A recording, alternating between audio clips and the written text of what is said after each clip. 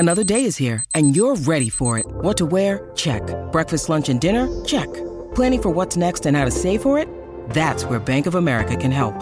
For your financial to-dos, Bank of America has experts ready to help get you closer to your goals. Get started at one of our local financial centers or 24/7 in our mobile banking app.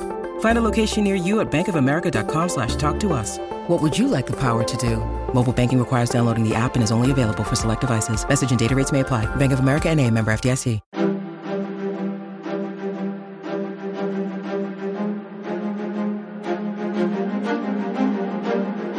Hello, and thank you for listening to The History of World War II podcast, episode 230, an interview with Robin Hutton about her latest book, War Animals, the Unsung Heroes of World War II.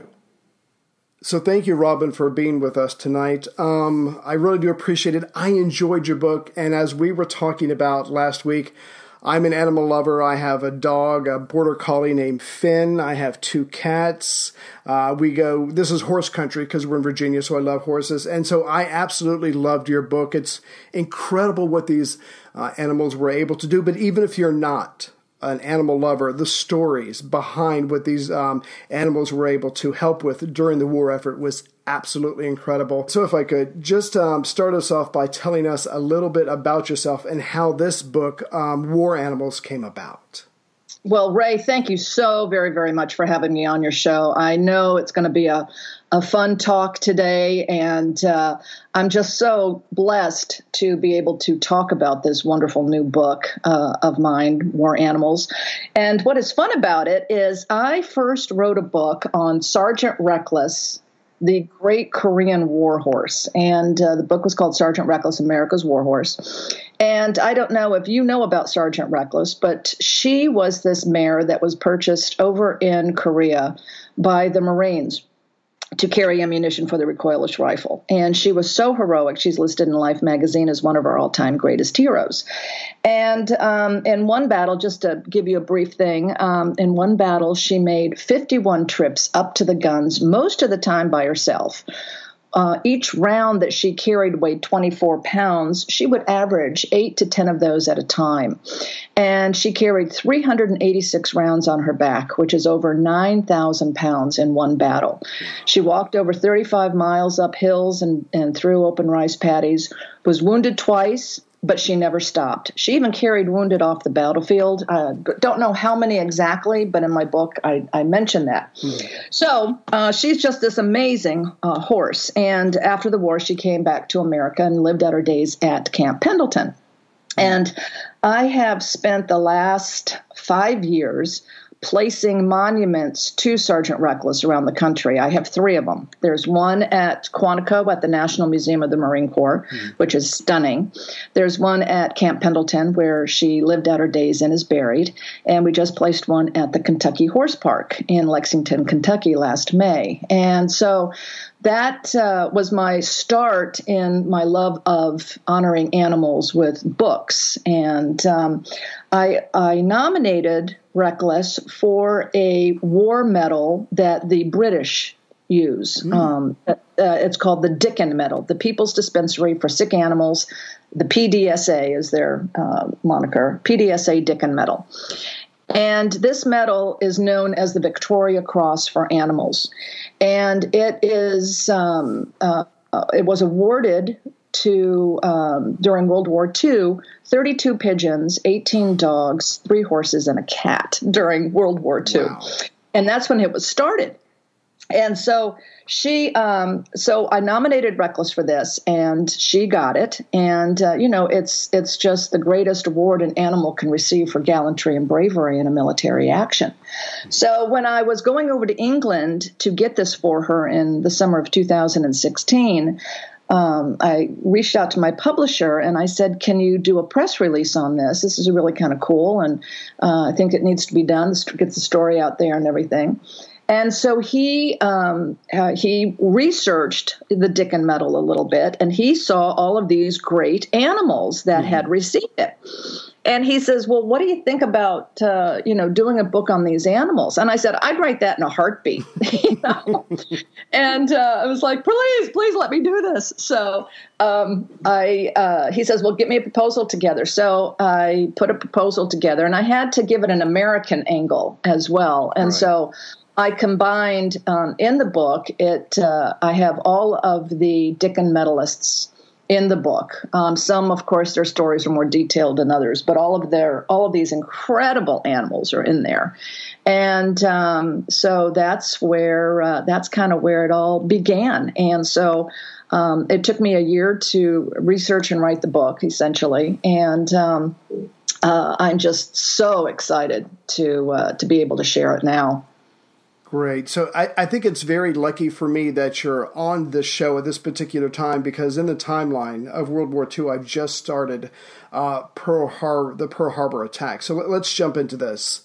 So when Pearl Harbor is attacked on December 7th, 1941, and I did not know this, the United States military did not have a dog program. And for those of us who read about World War II or are into it, we know about the Germans' use of dogs. We know about the British as well. But the Americans they did not have any kind of program. So how did the American version of dogs serving in combat come about? It's a fascinating piece of history, Ray. Mm-hmm. And I couldn't believe it when I discovered that fact. You just assume these things. Yeah. And dogs have been mascots, but they never served. So what happened when Pearl Harbor was bombed? A poodle breeder and a socialite, New York socialite named Arlene Erlanger, got together. She had friends with the American Kennel Club, Westminster Dog Show. A friend of hers wrote for the New York Sun. She gets together with all of her friends, and she says the dogs need to play a part in this. And she and her friends put together an organization known as Dogs for Defense. And it came together in January, I believe, in just a couple of months, 1 or 2 months later. Mm-hmm. And this organization convinced the Army to get war dogs and to train war dogs. But what was so fascinating about this is when they got together, they put out a cry around America, advertised for people to donate their personal pets. Mm. Now, I don't know about you, but my Misty, you're not taking my Misty to war. You feel the same way about men, Yeah.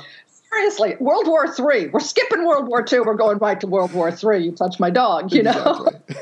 But seriously, people answered the call. Wow. 40,000 dogs were donated to this. Now, not all of them, of course, made the cut. Some were too old. Some were not the right breed. Some didn't have the right temperament. But 40,000 dogs, and that was whittled down to 20,000. And ultimately, 10,000 425 ended up serving in America mostly, but also going overseas as messenger dogs and sentry dogs and scout dogs and things like that. And then the Marine Corps started their program as well, starting with dogs for defense animals that were trained. And then they started with the Doberman Pinscher Club of America, donated Doberman Pinschers to the Marine Corps to train. So it was just a fascinating piece of history. And it was so cute because even if your dog, a fundraising program that started there was really kind of cool. It was called the War Dog Fund. And if your dog you could even enlist your turtle if you wanted to. If you paid like $1, right, your animal could be a private. If you paid $100, he could be a general or an admiral, nice, this kind of thing. And this was a way that they raised money for the cause. And you'd get a certificate and you'd get a little button and all of this kind of stuff. And it was just an amazing time. And Arlene Erlanger actually helped write the training. There were no training manuals. There was nothing that, taught the handlers what to do, And so there was, I believe it was 5 depots, Army depots were set up for training, Fort Robinson, and I can't think of the others right now, but all around the country, there were training centers set up for these dogs. Mm-hmm. And I have some wonderful pictures in the book about the training and everything. And I'll be putting more up on my website at waranimals.com over time, because they're just such, great stories. Seeing these dogs, Afghan hound, the poodles made the cut, in the first things, because they're very smart animals, Right. And so it's just fascinating. And it was such a patriotic time, and people just felt compelled to do this. And there are some amazing stories about our war dogs that served over in Europe and in the Pacific. Yeah, I certainly enjoyed the pictures in the book. It really made it a lot easier to comprehend.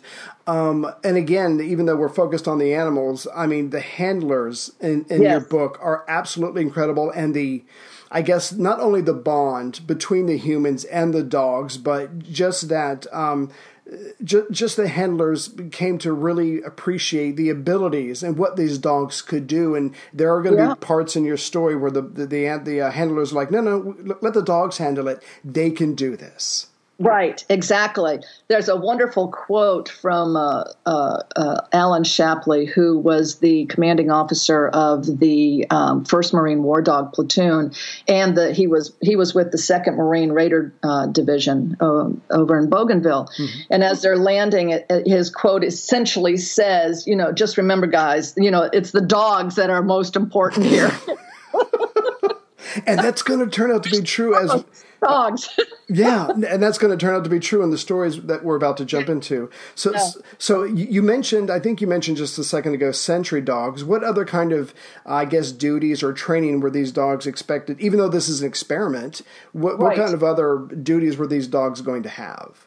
Well, it's interesting because there were, the Coast Guard took dogs and horses and would patrol the beaches because they were afraid of more sabotage, like, Pearl Harbor being attacked. Right. They were also worried about our coastlines being attacked. So the dogs would serve as patrol dogs and attack dogs.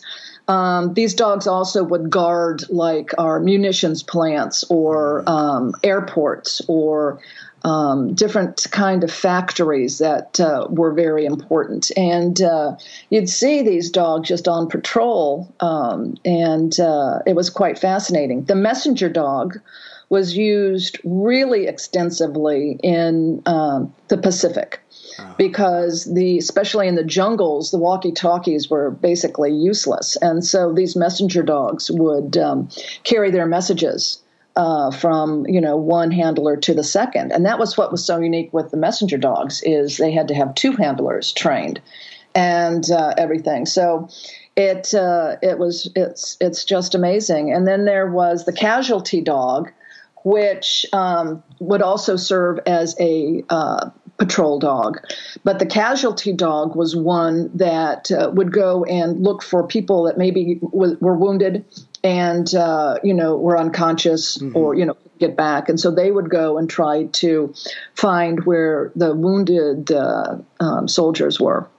But it's just amazing to see all of these different types of training that needed to take place. And the silent scout dogs, I think, are really the amazing ones. And those would be the ones that would be on patrol, like in the Pacific on Bougainville. Mm-hmm. And, you can just imagine the dog is, its natural instinct is to bark at danger. Right. But these dogs couldn't, and, they had to be silent, or the enemy could detect where they were. And so the handler had to find ways to notice how the dog responded. Like some of them, their hair would stand up on the back, or they'd have like a low growl, or, their ears would go up, or they'd tense up or something like this when they'd get focused on something bad is out there, Yeah. And so it was just really interesting how much of a connection these handlers needed to have with their dog to understand what it was that he was seeing or trying to convey. But all these dogs went through special training, and even more so at different stages along the way. And it was really quite fascinating. So let's jump into this because, again, there's a ton of stories in your book. We're just going to hit some of the few that really stood out to me. But again, just the example of what these dogs and horses and pigeons and cats could do was incredible. Right. But if you could please tell us about the one and only Chips. I enjoyed that story the most. Isn't he just the best? And Chips was donated. He was a Husky Collie German Shepherd mix. Wow. And he, he had a tendency to chase the postman and bite the garbage man.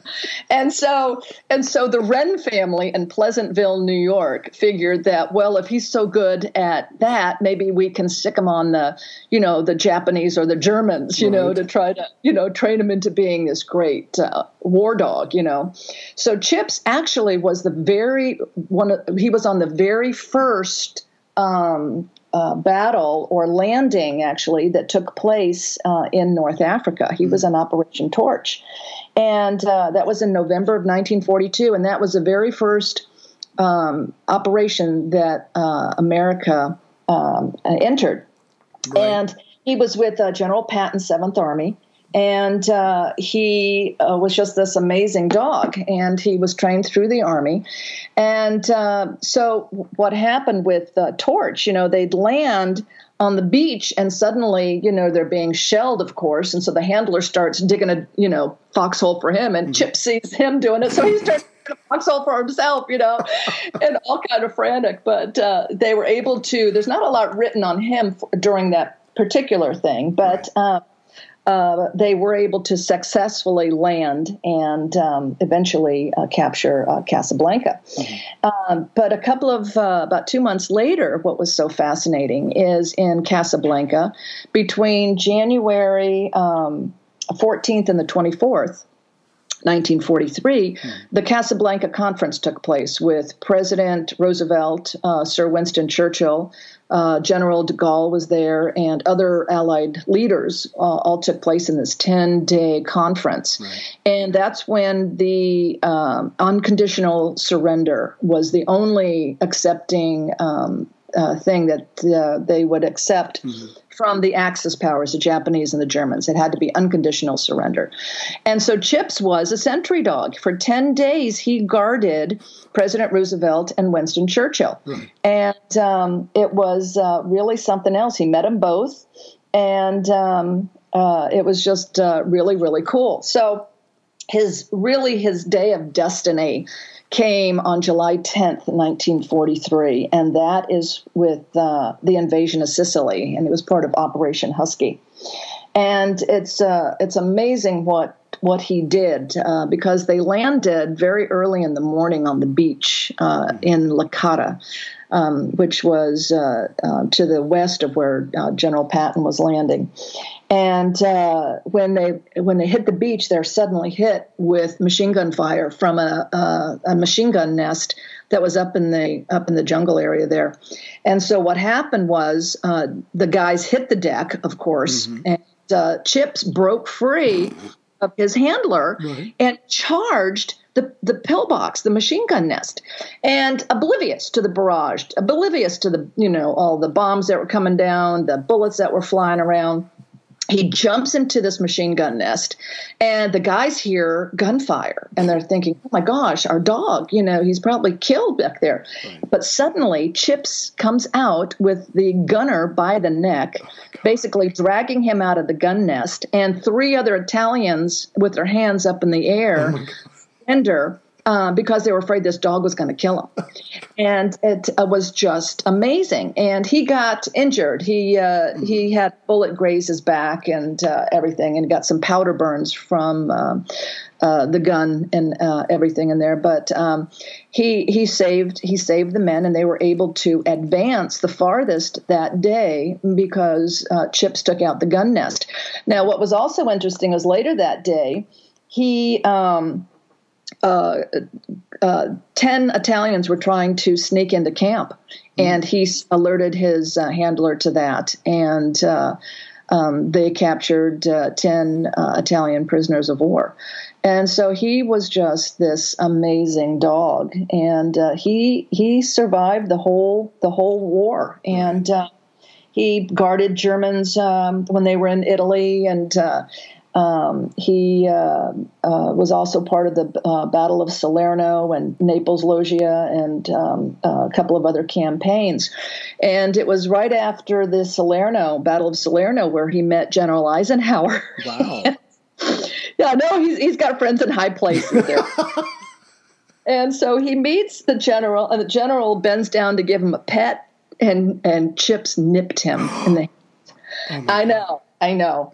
But all was forgiven because that was what he was trained to do. Nobody was supposed to touch him but his handler. And so, there's a great picture in the book with General Eisenhower and Chips there. But it was really, really amazing. But what happened with Chips is because of what he did in Sicily, he was awarded the Silver Star. Wow. And he was actually cited in his papers. He was cited for the Distinguished Service Cross, which is just below the Medal of Honor. Mm-hmm. And but they gave him the Silver Star, which is our third highest military award.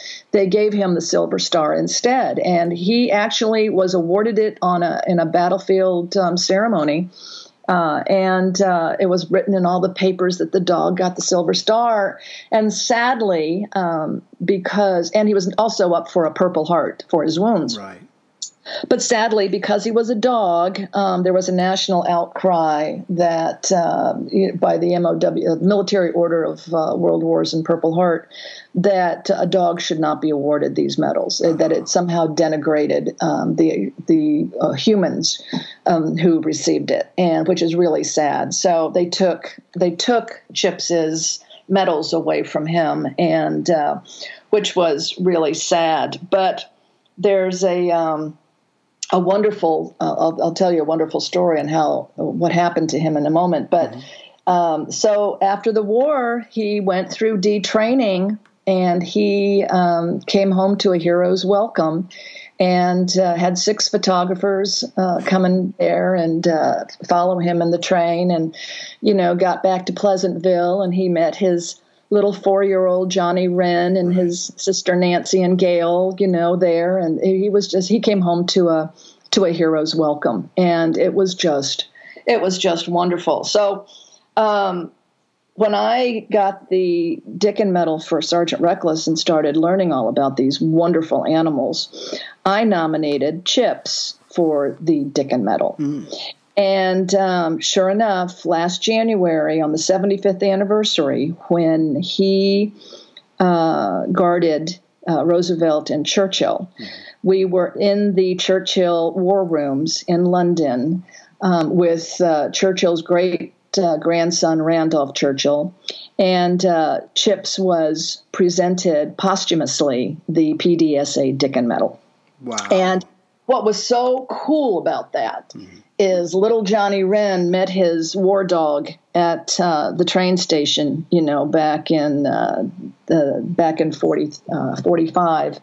And don't you know, little Johnny Wren, who is now 78, was at the presentation, and he received the Dickin Medal for his dog, Chips. And that was just a great day. So, it was just wonderful. So, I was so proud to be there and be part of this and have this dog honored. And there's a picture in the book of John Wren with the war dog that we used as a stand-in for Chips, wearing the Dickin Medal. It's just beautiful. That's great. And I didn't think about it before I read your book, but now, of course, now it makes sense that, you don't want just anybody handling these dogs or touching these dogs. They've got to be, I guess, minded by their handlers. And so I guess because that was trained into them, just like everything else, I guess the dog couldn't get in trouble with Eisenhower just because that's what he was trained to do. If you're not one of his handlers,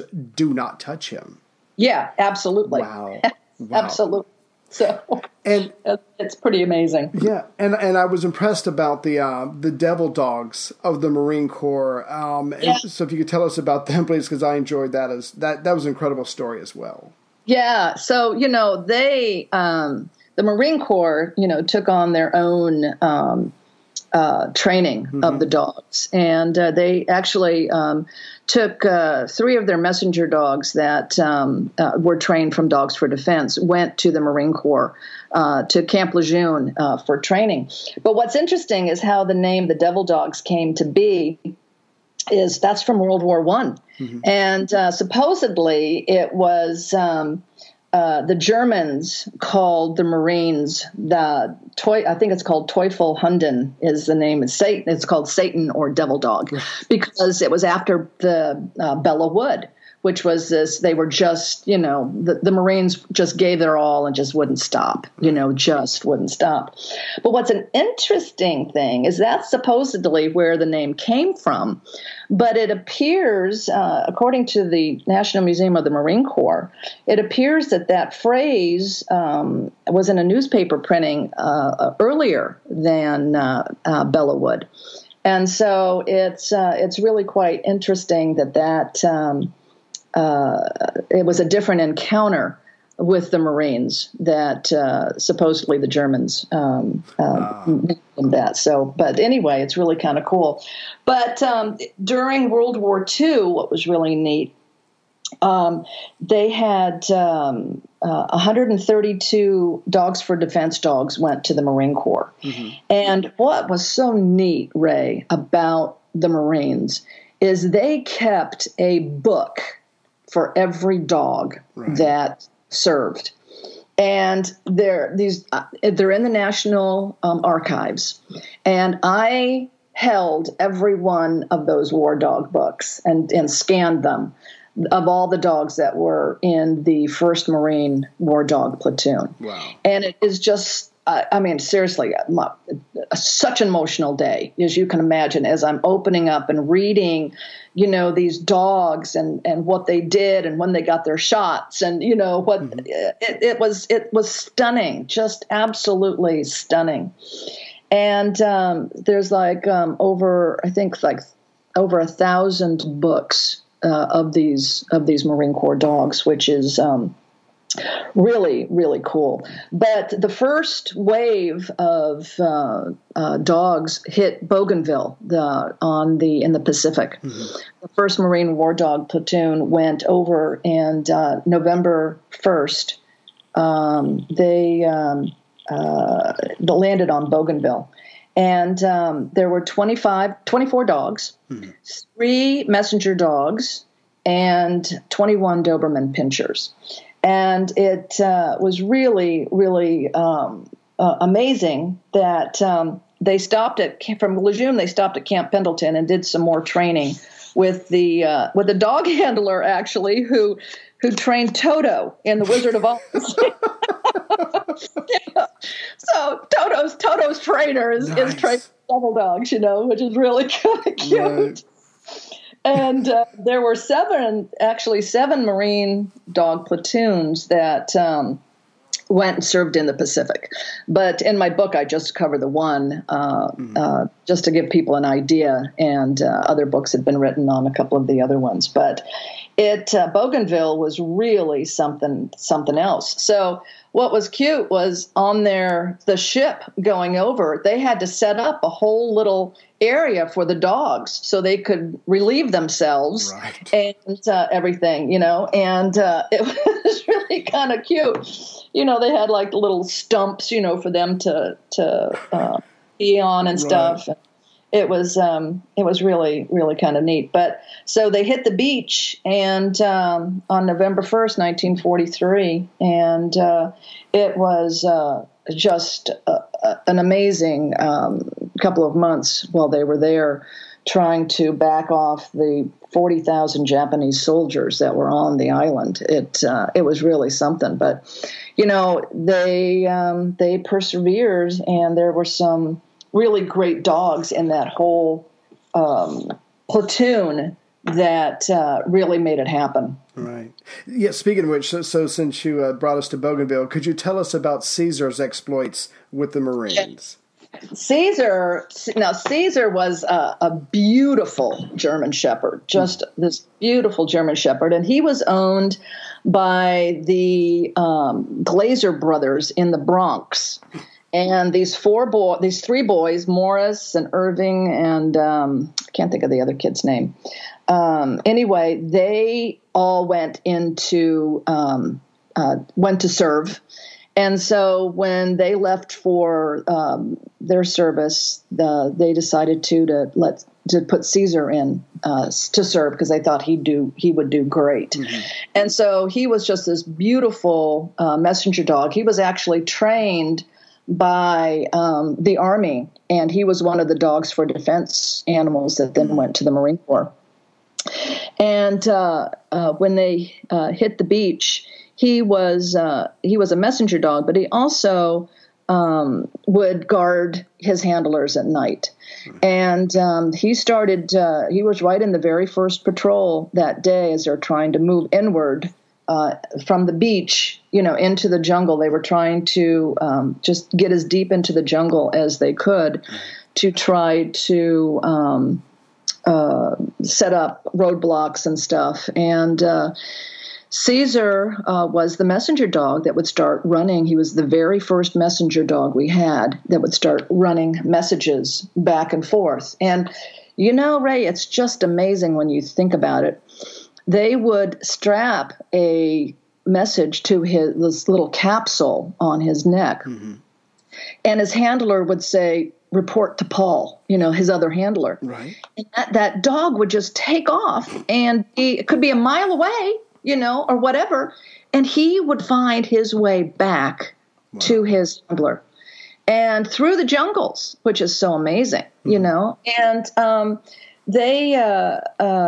it boggles your mind when you think about it. And he was shot at, of course, but he still got his messages through. But what happened was every day he'd run messages back. But on the third day, his handler was sleeping, and Caesar heard the enemy, coming in towards camp, and he jumped out of the foxhole and started to charge the enemy and to protect his handler. And Mayo, his handler's name was Mayo, woke up and called him back. And when Caesar turned to come back, he was hit in two places. He was hit in the shoulder near his heart and in his hip, his left hip. And he went down, but he ended up actually he went missing. And of course, Mayo was so upset because he didn't know where his dog was. Right. But Caesar did make it back towards the command post, and he was found. And they made a stretcher for him, and they carried him to sick bay. And the doctor was able to remove the one bullet in his hip, but not the one nearest his heart. Right. And he made a full recovery and went on to other places. I think he even went to Okinawa, but sadly, his book, and it's so strange, Ray, his is the only war dog book that had pages missing. And which really saddened me because I would have liked to have seen really the awards or, what he did or what his handler wrote in the book about him. He's one of the only dogs that he didn't, sadly, he didn't make it out of Okinawa, but he was just this amazing dog, just a beautiful dog. Right.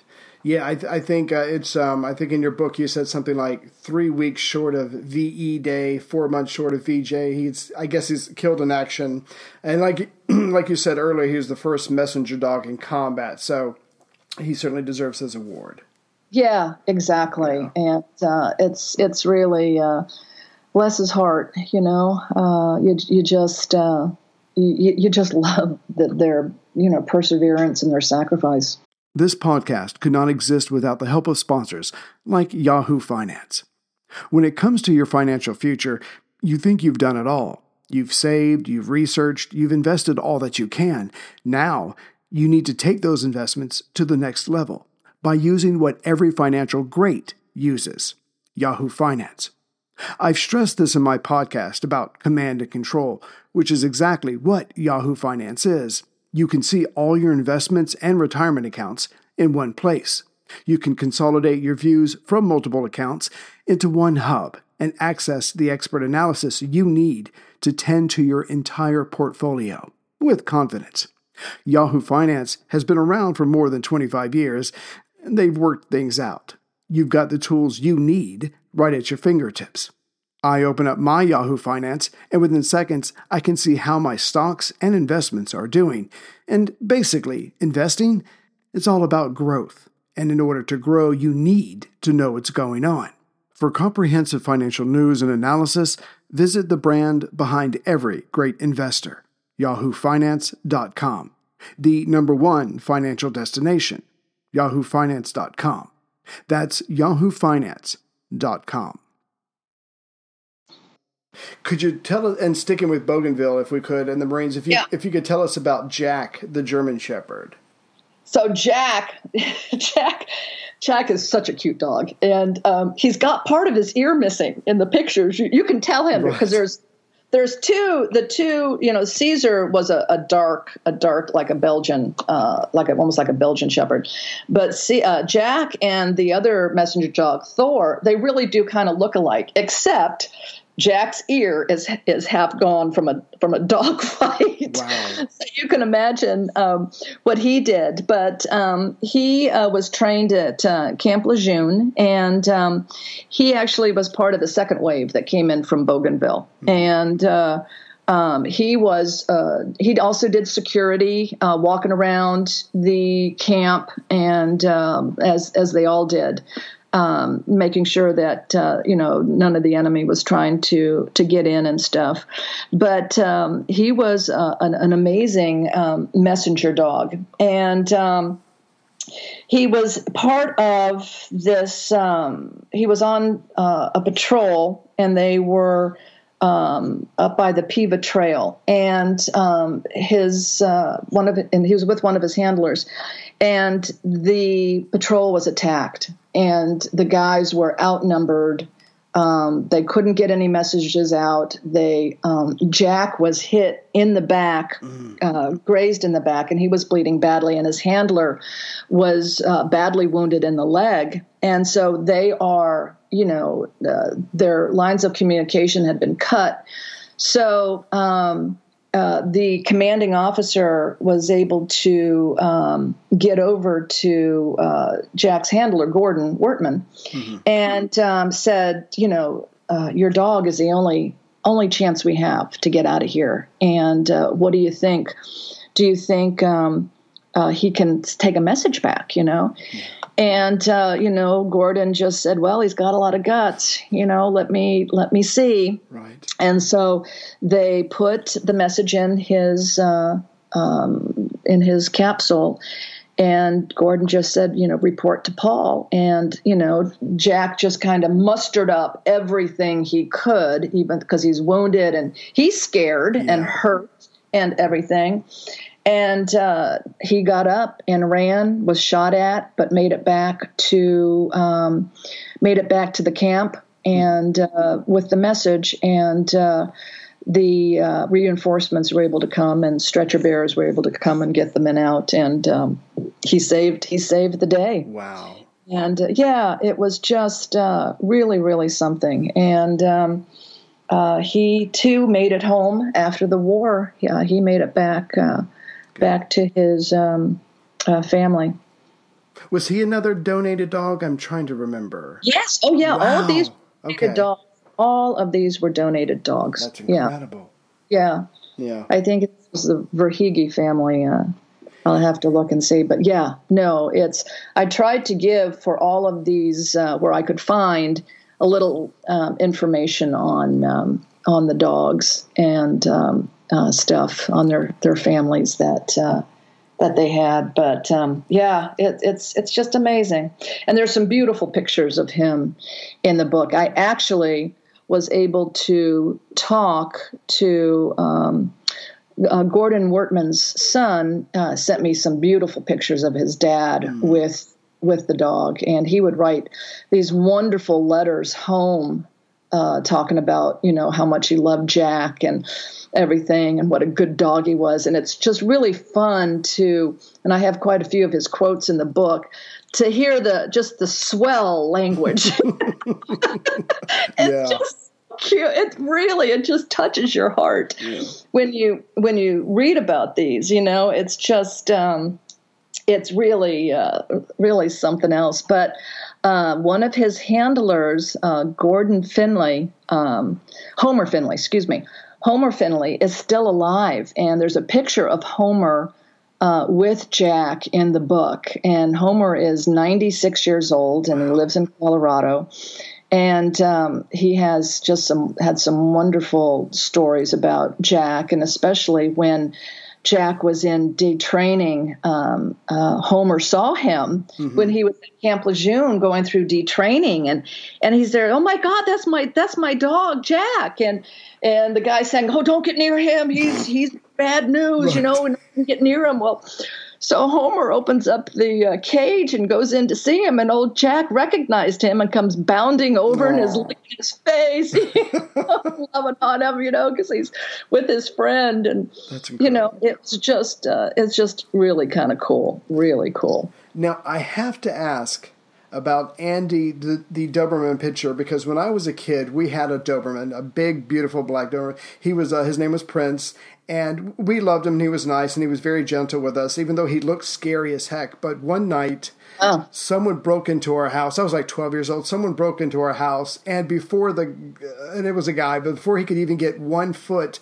into the doorway, Prince was up and at him. And as much as we loved Prince before that, we treated him like a prince afterwards because they saved us. So, Dobermans are there, but I don't think most people appreciate how intelligent. I mean, they're tough, but you said in your book, as far as the Marines are like, look, we're all fighters. We're not going to have dogs who aren't, to some degree, going to be fighters. And so Andy certainly proved himself. Yeah, he sure did. He was probably the best silent scout dog that they had.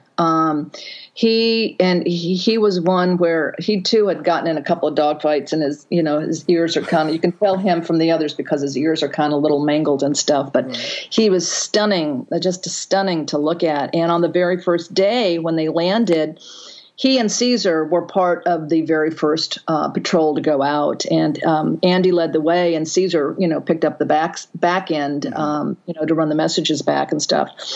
But they landed on the beach, and Andy was one too that could go off leash. He was one of the few that would go off leash too, and they were going up. They were about 400 yards into the woods, and he stopped. And this is their first time working with him in the heat of battle.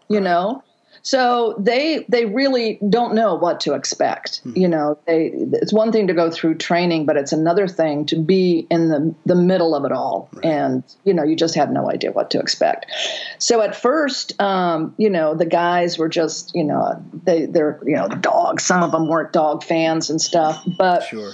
Andy, they were going up, and so he stopped, and his ears went back, and he, his shackles rose and stuff, and he kind of pointed in a direction, and he was one that would do a low growl. Now, of course, he wanted to bark his head off. Right. They would talk about how tense these dogs would get because it was like, please, me. And so they sent a couple of the guys out ahead, and sure enough, there were snipers up in the trees at the end too.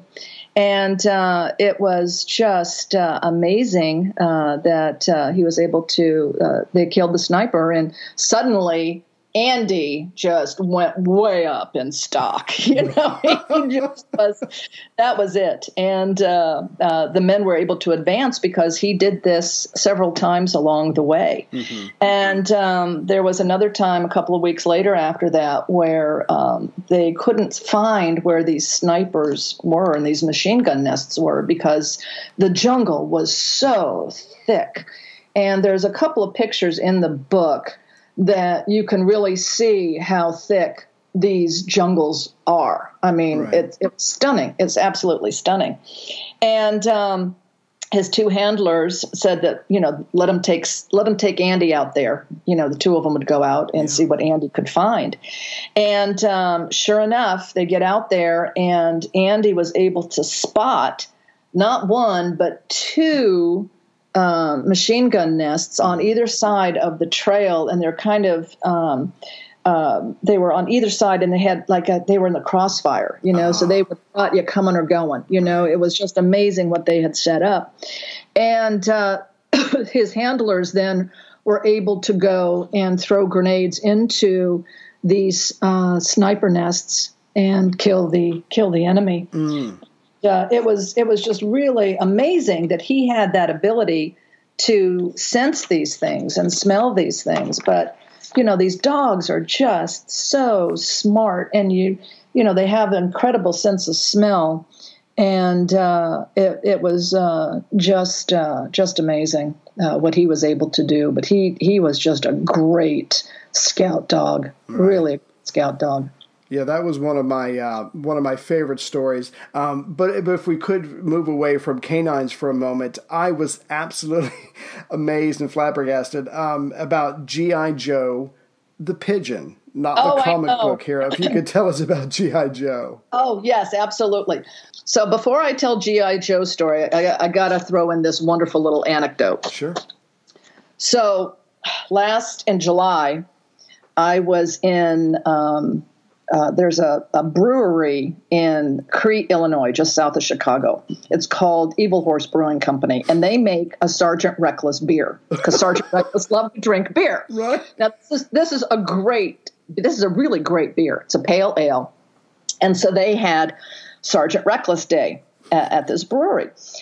So I always take my books, and I have a Breyer horse for Reckless, and I have mugs and T-shirts, and all of this stuff. And I have my little table set up in this brewery, and I have a pop-up banner that tells Sergeant Reckless's story. Mm-hmm.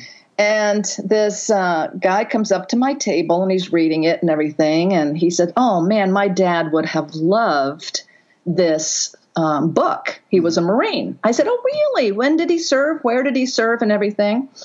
He said he was in World War II. He was with the 2nd Marine Raider Regiment, and he was a dog handler on Bougainville. Wow. And I said, "Shut the front door." You have got to be kidding me. Who's your dad? And he whips out his phone. He said he had the war dog, Jack. Now, not the messenger dog, Jack. Right. There was a Doberman Pinscher named Jack, who was one of 6 dogs to get a commendation from the Commandant of the Marine Corps for his heroics on Bougainville. And he says it was a Doberman Pinscher named Jack. And I said, "Oh, my God, your dad is in my new book." And he says, "What are you talking about?" I said, "I have a picture of your dad in my new book." That's incredible. And I pulled out the picture, and I showed him which one it was. And it's at the end of the Devil Dog chapter. You'll see 4 of the dogs there with their handlers on Bougainville. And he was so shook up. I was so shook up. And I said, I have Jack's War Dog book. I scanned a copy of it that I can send to you. Oh, wow. And so he was all excited about that. And he writes me back, and he said, "I cannot believe this." He said, "But that is my dad's handwriting in that dog book." Wow. And that, lists what Jack was and stuff. He said, my daughter cannot stop looking at this book. And I was so proud and so pleased to be able to tell him and share with him that, piece of history that, because they really didn't talk too much about it back then, and but for him to have these, I sent him every picture I had of Jack and his dad that I've collected at the different archives and stuff. But anyway, that was a fun little moment. So on to G.I. Joe. So, our pigeon program, these warbirds were really, really phenomenal. And there's a reason why the Dickin Medal was awarded to 32 pigeons during World War II, because the thousands and thousands of lives they saved, whether it be getting a message through, on the landing on Normandy on D-Day, being the first message through with what's going on, how the landing went, to they were dropped, thrown out of planes, dropped behind enemy lines in just a little cage, hoping that somebody from the French resistance would find it and, fill out a form as to what's going on and release the bird. Wow. I mean, it was stunning. It's stunning what these birds did. Mm-hmm. You will never look at them and think they are a rat with wings again. You will seriously, sure. They're amazing animals. And so G.I. Joe happens to be the only American animal that received the Dickin Medal during World War II. Mm. And he's the only one. And what he did was he was hatched in Africa, and he was part of a unit in a British unit that was in Italy, and they were trying to break into this town called Colvivecchia. It's a small little village in Italy. Mm-hmm. And the Germans were holding tight in this village, and so a bombing mission had been scheduled for 11:10 that morning. Right.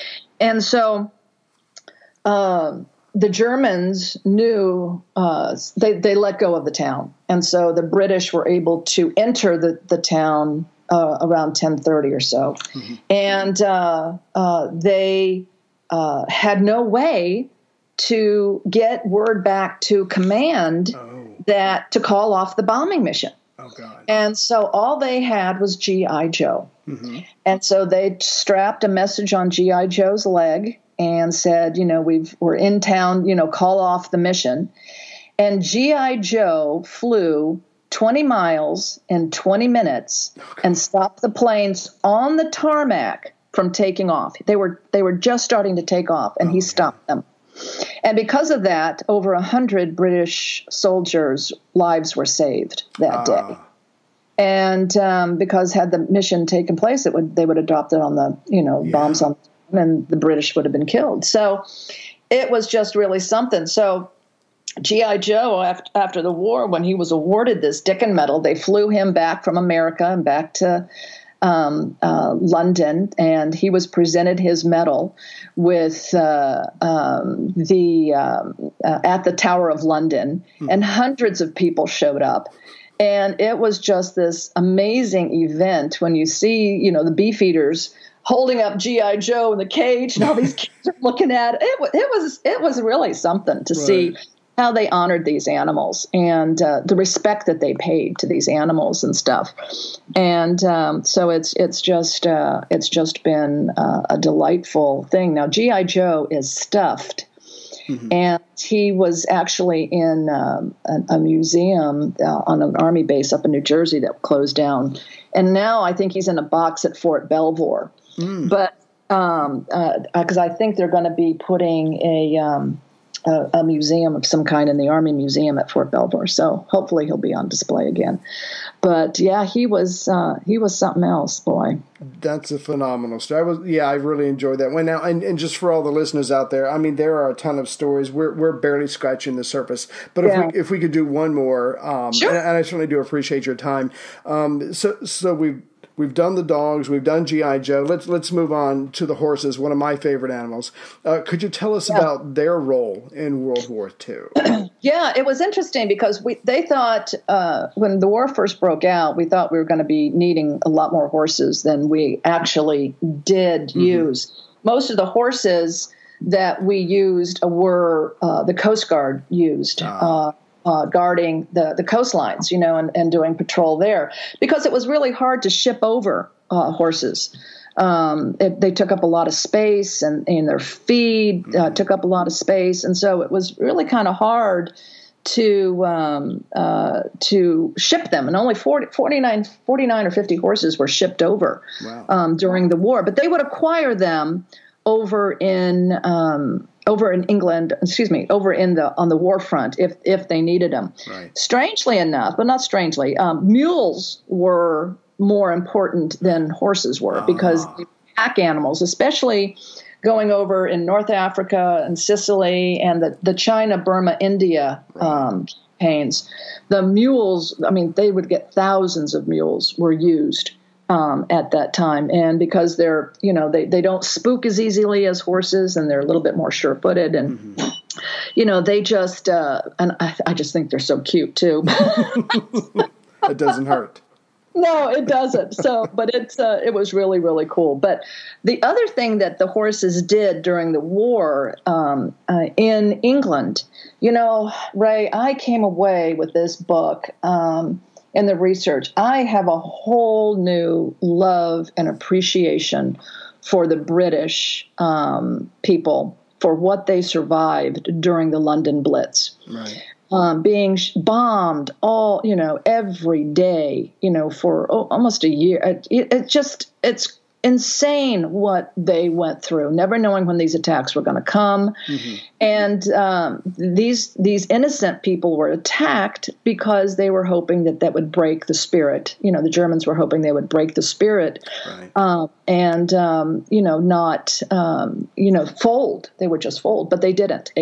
Their resolve was really something. So the horses police horses were used to help in when the Blitz hit. They would help control the chaos and the confusion and, just the horribleness of everything. These police horses were used, and they 3 of them were given the Dickon Medal for their steadfastness and their ability to just keep everybody calm and cool and collected. Right. And that was Regal, Olga, and Upstart. And those 3 horses received their medals, and for all of the police horses that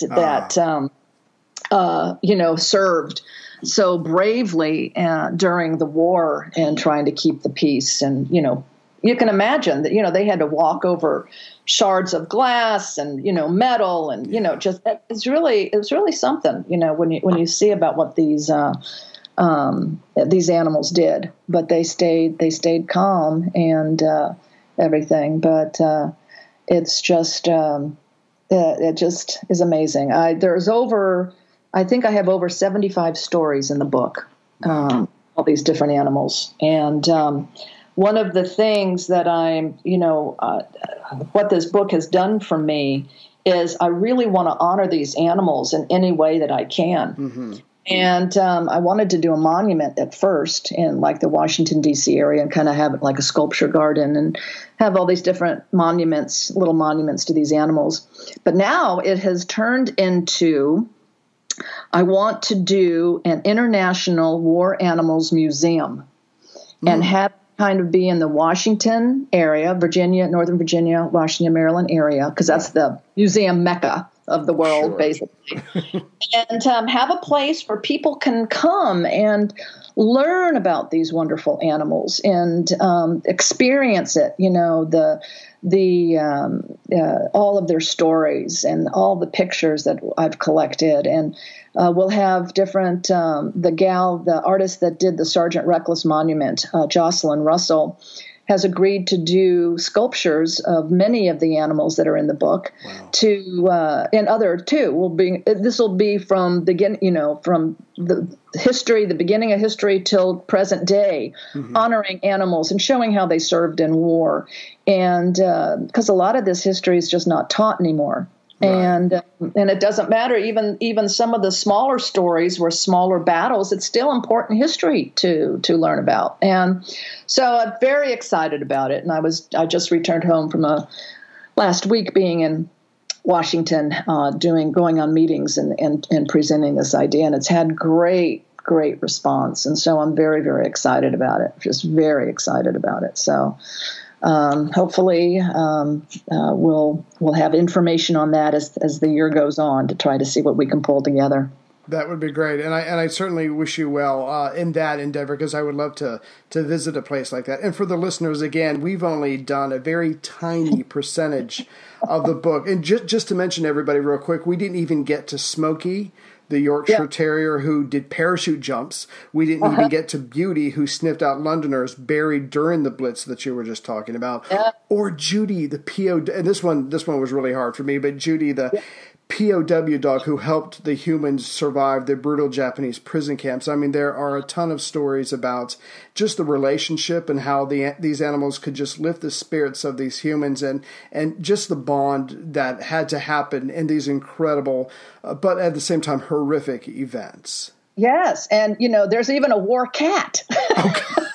That's right. Simon War Cat, so you can't miss Simon, So, but they really are amazing. And I tried to keep the book not gory. It's not your typical war book. Because I want you to get involved. I want you to enjoy the read and have fun. I mean, I think I tried to keep it as light as I could and being respectful. But there are some instances where you just do crack up at some of these antics that these animals will do. So.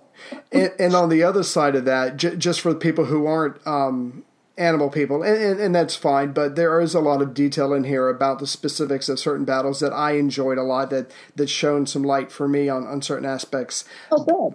But for everybody, you should please check out this book, and thank you, Robin, for being with us.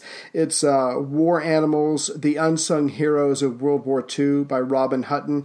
Please check it out, because you will learn a lot, and the stories, and this is, like you said, this is something you can share with your children and truly get appreciation of what their service was to the Allied cause. Oh, good. Yes, indeed. I thank you for this, Ray. This has just been so much fun. And as you can tell, I can talk about these animals all day long. That's probably where the book came from, your love of animals. And now that I've read your book, I certainly look at my Border Collie with a whole bunch of new affection, just knowing what he's capable of, because he's smarter than I am, but I try not to let on too much. Yeah, well, actually, and I'm sure you might have identified with Sheila, the Border Collie, that, saved the American airmen's lives. Oh, yes. Plane crashed, so you can't help but identify with them. And if you do have dogs or love dogs or cats or horses or whatever, you'll have a real appreciation for them. But it's been a fun book for me to write. Robin, thank you very much for being with us. Oh, thank you, Ray. When you need mealtime inspiration, it's worth shopping Kroger, where you'll find over 30,000 mouth-watering choices that excite your inner foodie. And no matter what tasty choice you make, you'll enjoy our everyday low prices, plus extra ways to save, like digital coupons worth over $600 each week. You can also save up to $1 off per gallon at the pump with fuel points. More savings and more inspiring flavors make shopping Kroger worth it every time. Kroger, fresh for everyone. Fuel restrictions apply.